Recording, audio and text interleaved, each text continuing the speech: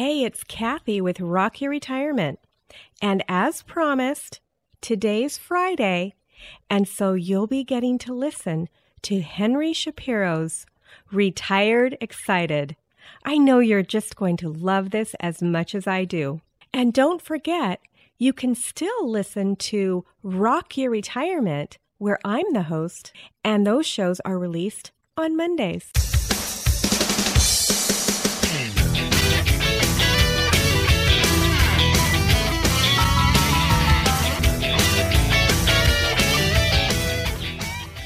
Welcome to the Retired Excited podcast. Retired Excited, the show where we give retired and want to be retired folk a look at how great retired life can be.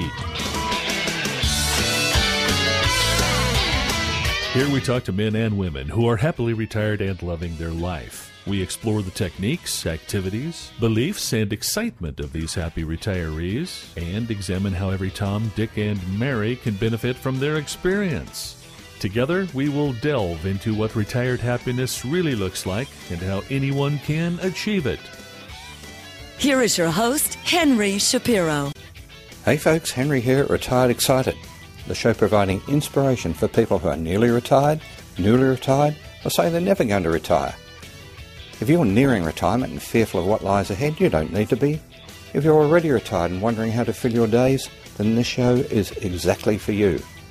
Here we talk to retired people doing things that make them happy. Things from stamp collecting to cruising, from dancing to touring the world on a motorbike. There's an exciting stage of life to be enjoyed after full-time work, and it's got nothing to do with your financial situation or social position. We talk to everyday retired people who are living the life they want, and we talk to a few professionals to get expert advice. And I chip in with some of my own experiences.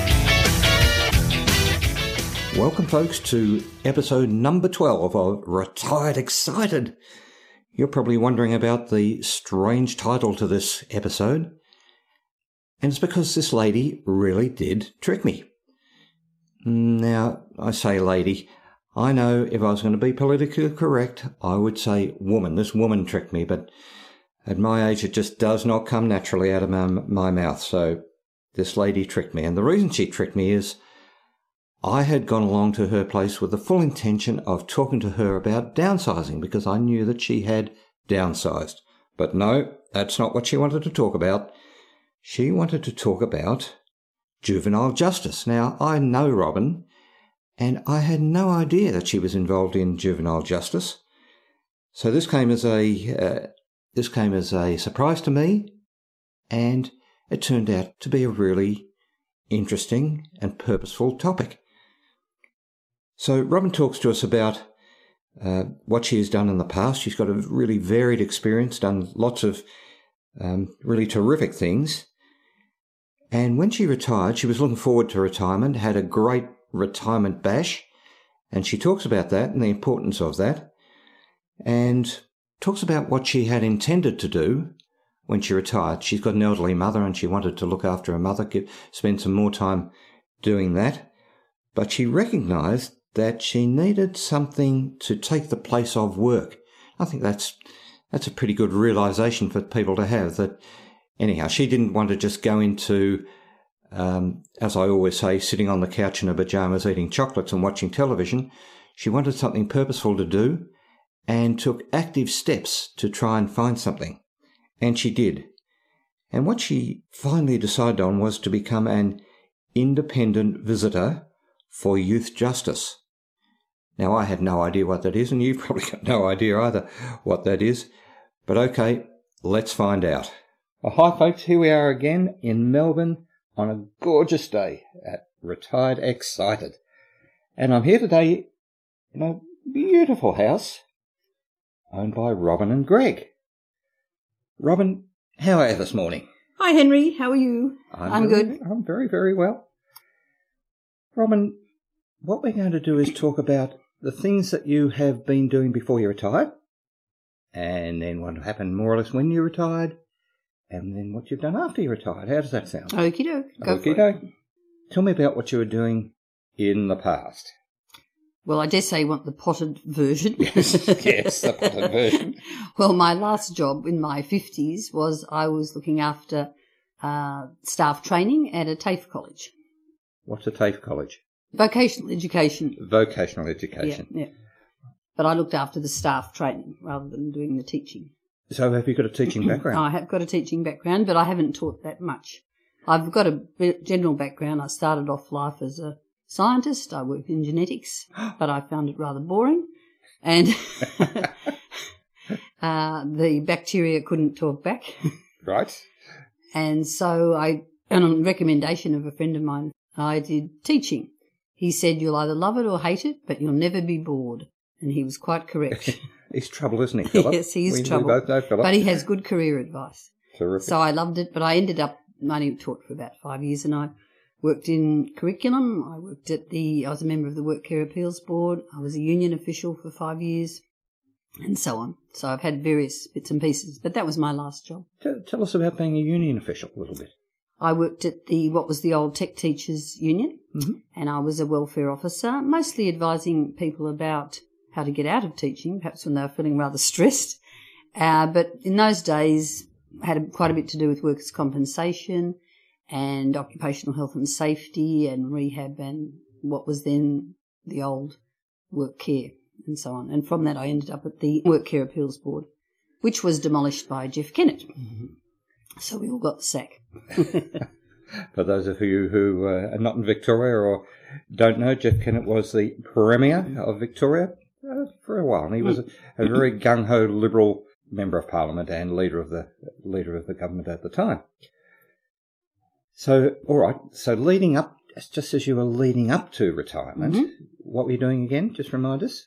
I was looking after training at a TAFE college in Victoria. I'd worked in quite a few TAFE colleges doing different jobs, more in research and project management, but this job I really liked. But I'd done it for 5 years.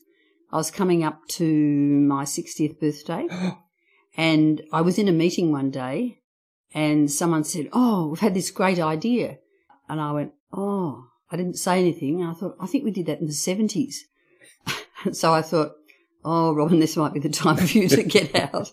I liked my job and the staff were great, but I thought I'd sort of done it to death. So I thought, coming up to my 60th birthday, I'm going to retire on my time and my choice. And so were you looking forward to it? Yes, I was. I had lots of things I knew I had to do. My mum needed quite a bit of extra care. She was developing dementia. My sister and I were struggling to keep her at home, like lots of people my age. And my husband and I wanted to downsize and to move to another house. He was working in Geelong, and we had a little house at Point Lonsdale, and I thought I would like to spend a bit more time there. And so I thought, this is a good time to go for it. Yeah. And so tell me about the actual retirement itself, how you managed your way through that little, I don't know, a few months or a year. Tell us how it happened. Well, it was easy. I just wrote to my boss and said, I'm going to retire on my birthday in January when I'm 60. And she said, "Oh, that's a shame."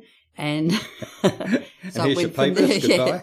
Well, obviously we'd been to the retirement advisor, my husband and I, to talk about that. My husband earlier had been to the retirement advisor. He was hoping to retire at 50.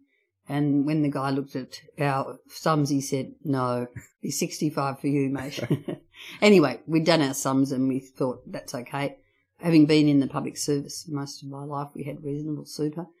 So that's what happened. I had a fantastic farewell, which is a very important thing when you're retiring. And I think a lot of people, they leave their job. When my husband retired, he didn't even get a cup of tea and an Arnott's biscuit, nothing. I had a lavish gift.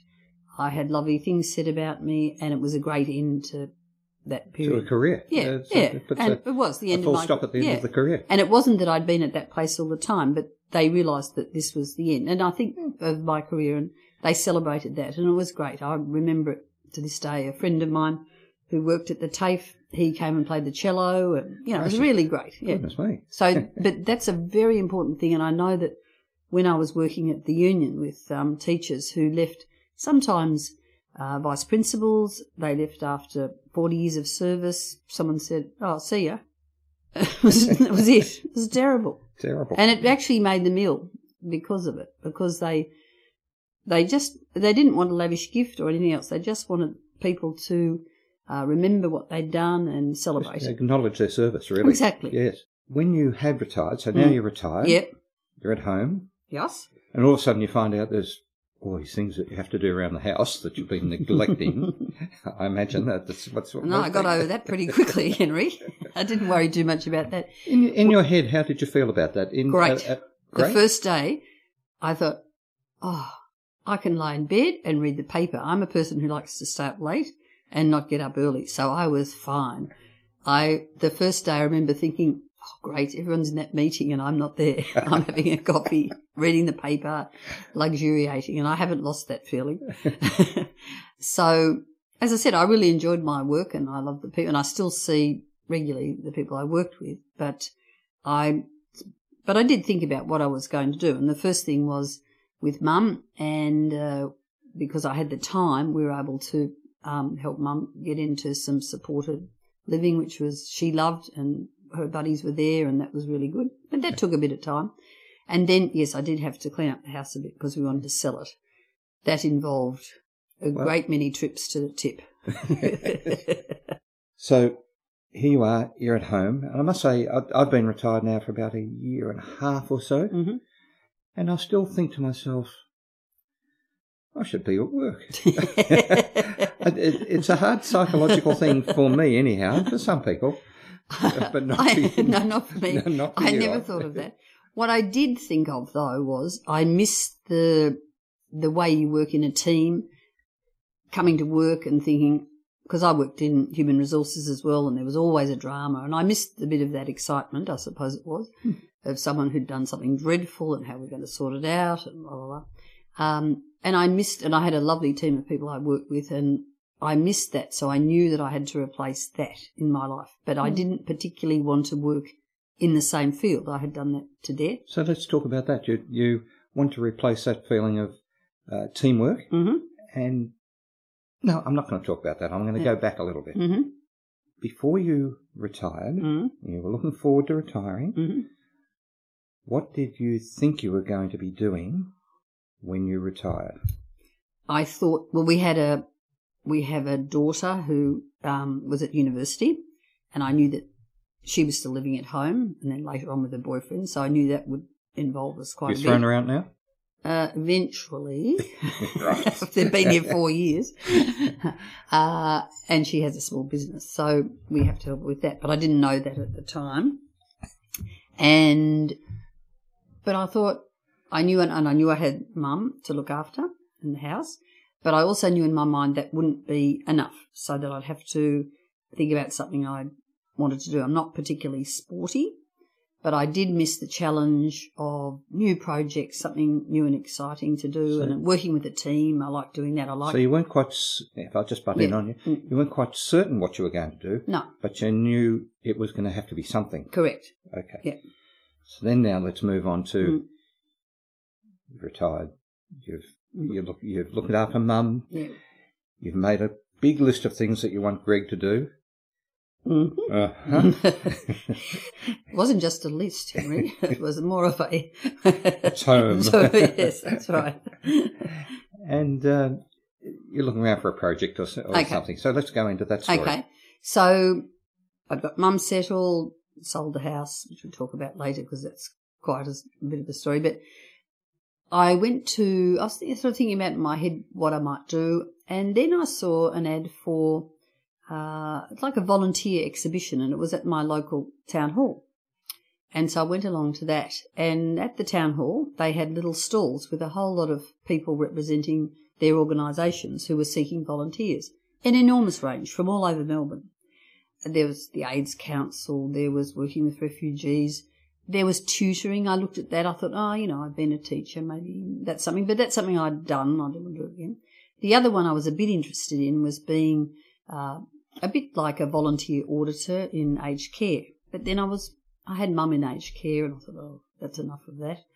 And the one that really interested me was what's called being a third-party person with the police. And that means going to help represent a young person who's been taken into custody at the police force who doesn't have anyone else to help them, and to make sure they've got their solicitor and to speak to them and so on. Except it was day and night. It could be any old time. Okay. And as you know, I like to sleep in. So I thought about that one. So I put all that information under my bed, which is where I think about things, all the brochures, and I thought, And I was thinking about the third-party police. If I can just interrupt you've got a lot of experience with kids, but you didn't really have any legal experience to it. Well, I did do a graduate diploma in industrial relations. And I did that'll several make a difference. law subjects, but they were about industrial law. So I'd worked quite a bit in workers' compensation law and so on. So I'd had a bit of that. But it really would be just applying good common sense that a good parent would provide. So that would be the experience. You didn't have to be a lawyer, that you would ensure they had a lawyer and that sort of thing. These are kids who have no one to represent them. They come from dysfunctional families. Anyway, so I had that under the bed, and then I saw an ad in the paper for independent visitors with youth justice. And I thought, I had, the aha moment, and I thought, yes, that sounds like me. So I applied and went for the interview, and it was a fun interview, interviewed by Bernie Geary, who's recently retired as he's Commissioner for Young People and Children. He's a fantastic guy. You'll hear him on the radio quite often. And he interviewed me and went from there.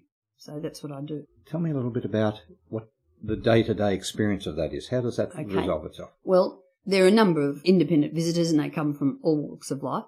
But we meet usually at Parkville or Malmesbury, where youth justice facilities are. These are for young people who've committed fairly serious crimes. That youth justice facilities is like a catchphrase. What does it really mean? Well, people would say, when I say to people I do voluntary work at Parkville, they would know it as the old Tirana. And that's what people would say. It's where young people who've committed serious offences are kept in custody. They're incarcerated. Yes, that's right. Yeah. Many of them on remand, and then many of them are then sentenced for a period of time. And so they range in age. I think technically, you'd have to check on that, but we have children from 14 to 19, but I think technically they can be younger. But usually magistrates don't want to send a young person into that facility at that very young age. Give me an example. Make the example up. I'm not a real person. So I've broken into a shop, pinched a couple of computers. So what's the pathway after that? Well, that probably won't take you to Parkville. All right. Yeah, so you've held a gun. I've hit the owner with something very heavy. Yes, you've committed a fairly serious crime. Right. And you're a young person. You would obviously go to court. You would then be remanded, maybe you're charged, remanded, and then eventually go to court and you're found perhaps guilty of the crime. And at what point are you getting involved in this? Yeah. Well, we visit, say, Parkville once a month, visitors, as a group, and we talk to the young people who are there on that particular day. And so they could either be young people who are on remand waiting. They may get off their charge or they may not, or they may have been sentenced. And the sentenced young people are kept separately from remand. That's the legislation. So our role, very simply, is we go in. I went in this week. We hear a report from the general manager about general things that are happening there, whether there's been an incident or whether there are particular issues. I visit a unit with another visitor on our own. We always feel pretty safe because we're independent. You go in pairs? Yes, we go in pairs. Mm-hmm. Yeah, and we always stay together. But the staff are always present. We're never alone with the young people. Right. And I always feel very secure because the kids really aren't so interested in us. They know we're independent. And what they say to us is, oh, yeah, you're the people we can complain to and you get things done. Because Bernie Geary, the simple way of explaining it, Bernie Geary, the commissioner, or was the commissioner of children and young people, he said, you're my eyes and ears. So we just go in and check with the kids.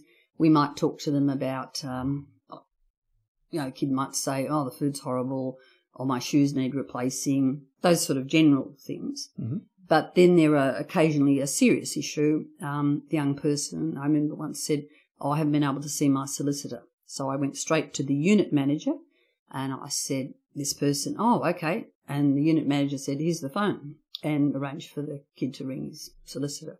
So sometimes just in a busy place, some things get a bit lost. Sometimes the kids have just arrived, they're coming off drugs, they're not terribly well, and they don't realise that perhaps they ought to go to the manager and explain their problem, but they see us as an independent person they can do that with. Yeah.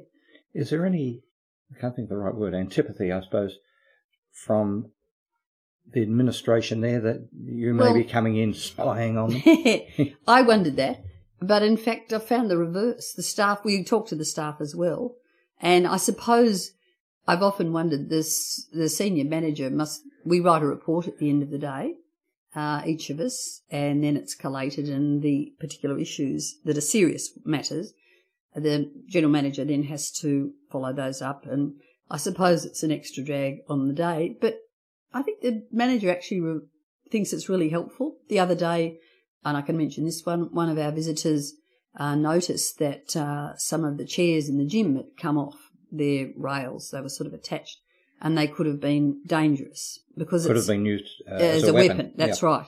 And just no one had sort of noticed they're busy people, and so he was very grateful for that because it saved an issue arising that didn't need to. Yeah, an incident. That's right. Yeah. So they've been very. I think they're great. They regard us. They're always very welcoming, and I'm sure we drive them up the wall sometimes. Can you tell me? And I know you have to maintain privacy for the kids who are in there. What sort of offences, or tell me a little bit about the kids, that you can say. Well, I taught in the technical schools, and some of the kids had come from fairly poor backgrounds. But when you see the young people in there, by and large, they've come from, not always, but many of them have come from seriously dysfunctional families. The young people, unfortunately... But once again, that's a buzzword. What does dysfunctional mean in this context? They don't have families like you and I have, mum and dad, and packing their lunch and sending them off to school, providing boundaries for them, and so on. Perhaps their parents are sometimes in jail as well. Mm-hmm. I often know when you talk to the kids, they say my cousin's over there and my uncle's in jail and so on. They haven't enjoyed what I'd call a good education. They've often barely been to primary school.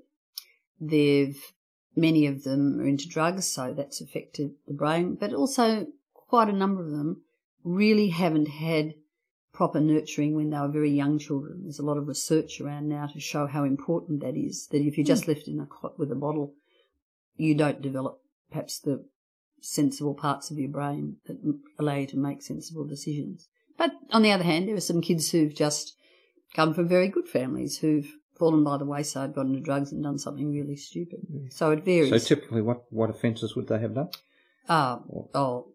Murder, rape. Yes. So, yes, right. They're serious offences and serious drug offences, and I prefer not to know what they've done. Occasionally you do know because they're a high-profile person that's been mentioned in the paper and you know, or when we're talking to the manager about someone, they'll need to tell us what their offence was, and some of them are of a sexual nature as well. Mm-hmm.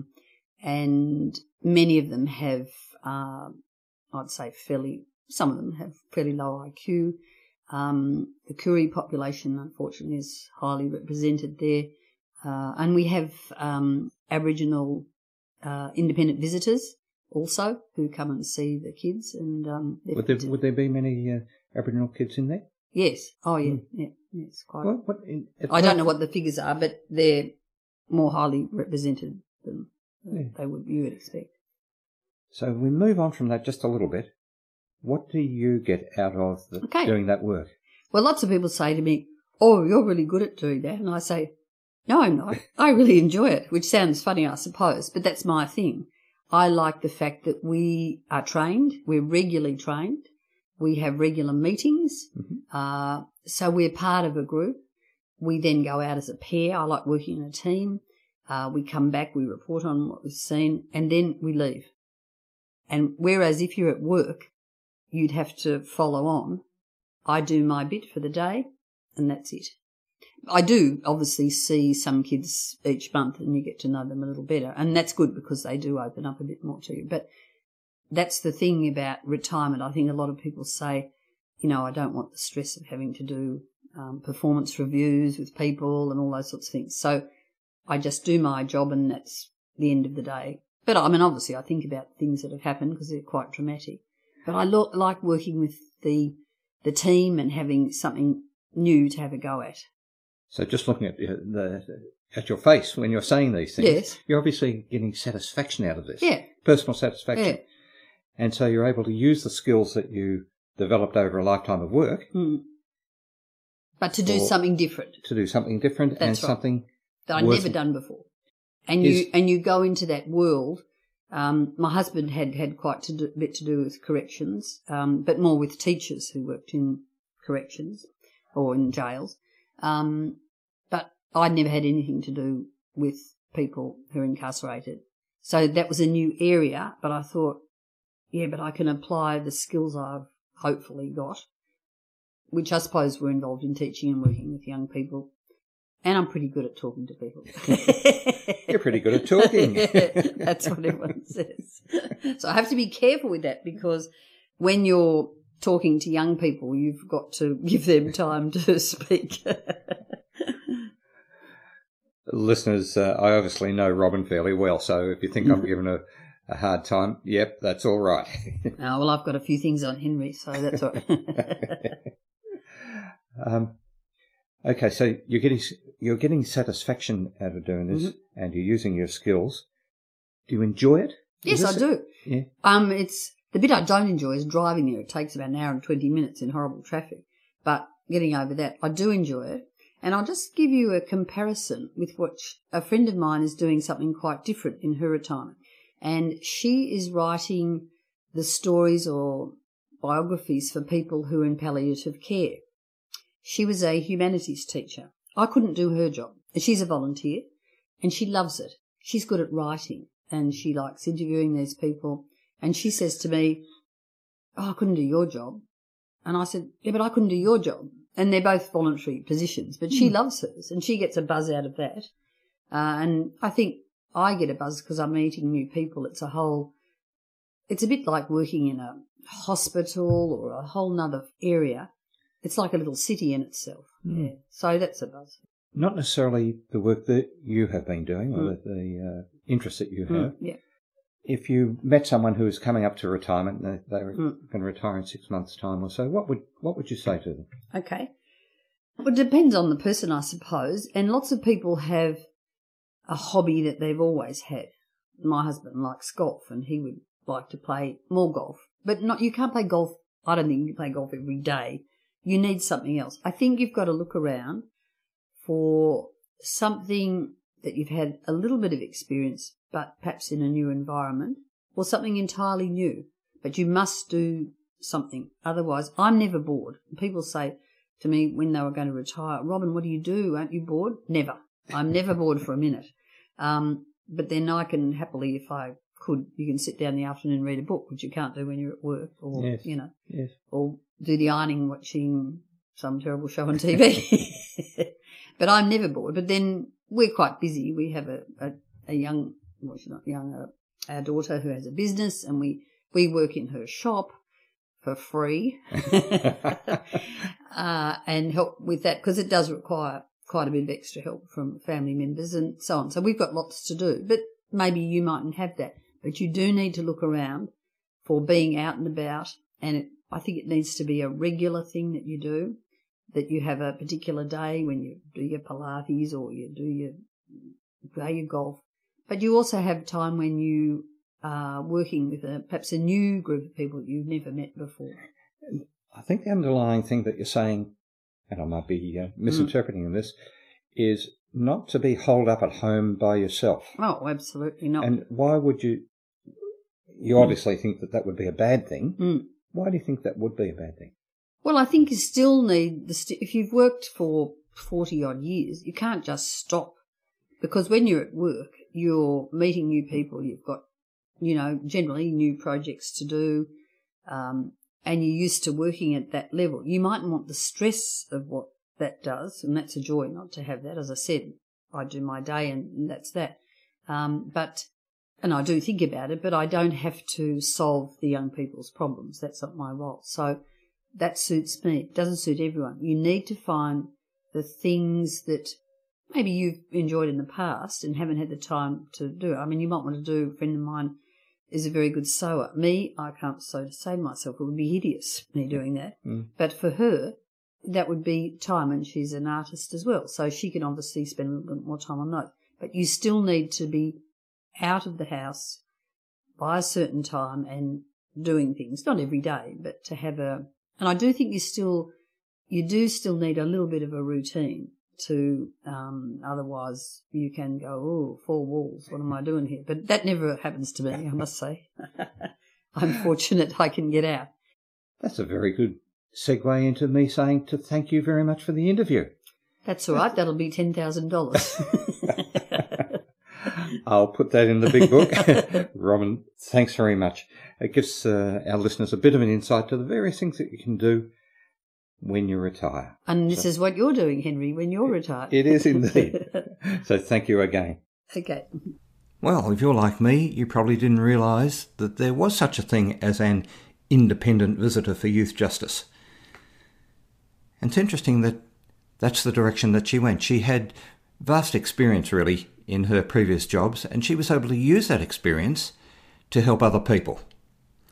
She enjoyed the job, and there's a number of things that she enjoyed about it. She said a number of times that she liked to work with a team, and this enabled her to do that. Even though she was retired, she was able to work as a team. She's able to regulate the amount of time she put into it. It wasn't very onerous, time-wise, and she liked the idea that she could do the job. At the end of the day, the job was finished. She wrote up her report, and it was done.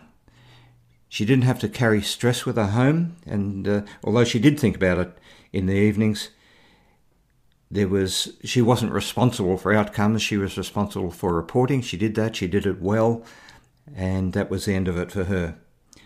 She knew she wanted to expand her horizons when she had retired, and she looked around to find something that did that. I think that she gives us some really good advice towards the end there, where she says that people who are used to a routine, used to perhaps starting work at 9 and finishing at 5, should find something in their retired years, at least in the early part of their retired years, that also has a routine, so that their days don't just amble away, that they wake up in the morning with some idea of how the day is going to play out. So wrapping it up, it's an interesting thing she's doing. It suits her admirably. I don't know if there's a lot of opportunity for this for other people, but there'd be similar things. If helping kids or generally getting involved in volunteering is your go, well, she said that there was plenty of places to find the different sorts of volunteer work that you could do, and you can help your community and help individuals, whatever your bent may be. And hers was helping her family first, and then the kids. I hope you've enjoyed this. I think she's a special woman. That's all for today. Keep well. See you next time.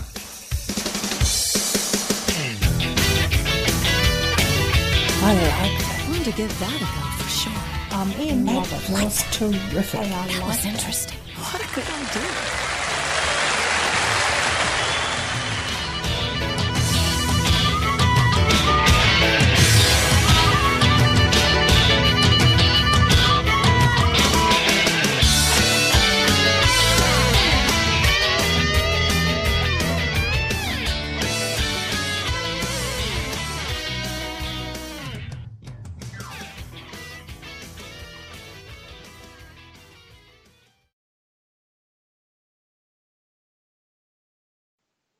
Oh, wait! I wanted to thank you again for listening to the Rock Your Retirement Show. If you're a new listener, a good place to start is episode 116. This explains the 6 pillars of retirement lifestyle and our general philosophy. Episodes 1 through 236 can be thought of as an encyclopedia. These are topics that may or may not be interesting to you. You can listen to the ones that you're interested in and forget the rest until the issue becomes an issue for you. And that's okay. I actually don't recommend starting with episode 1 and working through until the most recent. That's actually not how the show was designed. Of course, if you want to do that so you can see how the show changed over time, you're welcome to. Now, starting in August 31st of 2020, we changed the format of the show. The monthly episodes, starting with 237, follow a real retiree from her pre-announcement through her first year of retirement. There might be bonus episodes, but we're committed to monthly. If you've enjoyed any of our past shows or the show that you've just listened to and you want to support us, you can do so in any of the 4 ways. 1. Share this episode with a friend or family member who needs to hear it. This is the most important way that people find us. Since our audience is typically older, we grow by having our listeners share our episodes with others. 2. Subscribe to or follow the show using whatever podcast catcher you're listening on right now. Now, if you're listening on your computer, you can listen on your smartphone by going to Apple Podcasts, Google Play, Stitcher, Podcast Addict, iHeartRadio, Spotify. I believe we're on all of them. If you can't find us on the podcast catcher that you'd like to use, send us a note on the website at rockyourretirement.com and we'll make sure that we get on your favorite podcast app. But basically, what you do is you download the app and then you search for the show, and when you find it, you'll hit subscribe. Make sure it's the Rock Your Retirement Show and that you hear my voice when you listen. Actually, there were some episodes where Henry Shapiro was a guest. We actually downloaded some of his episodes. So if you hear him, it's probably still the same show. There were maybe 34 or 35 episodes back in the beginning that we hosted on our show when he decided to leave podcasting. Number 3, how you can support us is by leaving a review. Whatever podcast app you're listening to normally has the option of leaving a review, either a written review saying how great the show is, or just with stars. 5 stars is typically the best, and of course we're shooting for those 5-star reviews. And if you tell us why you like the show, what you liked about it, it's actually easier for other people to understand what the show's about. A lot of people, when they find our show, they think it's about money, and of course by now you know that it's not. Number 4, if you'd like to support us financially, of course, we're always appreciative of that. Just go to rockyourretirement.com/support and it will take you to our page where you can support us financially. Thanks again, and we'll see you next time on Rock Your Retirement. Bye.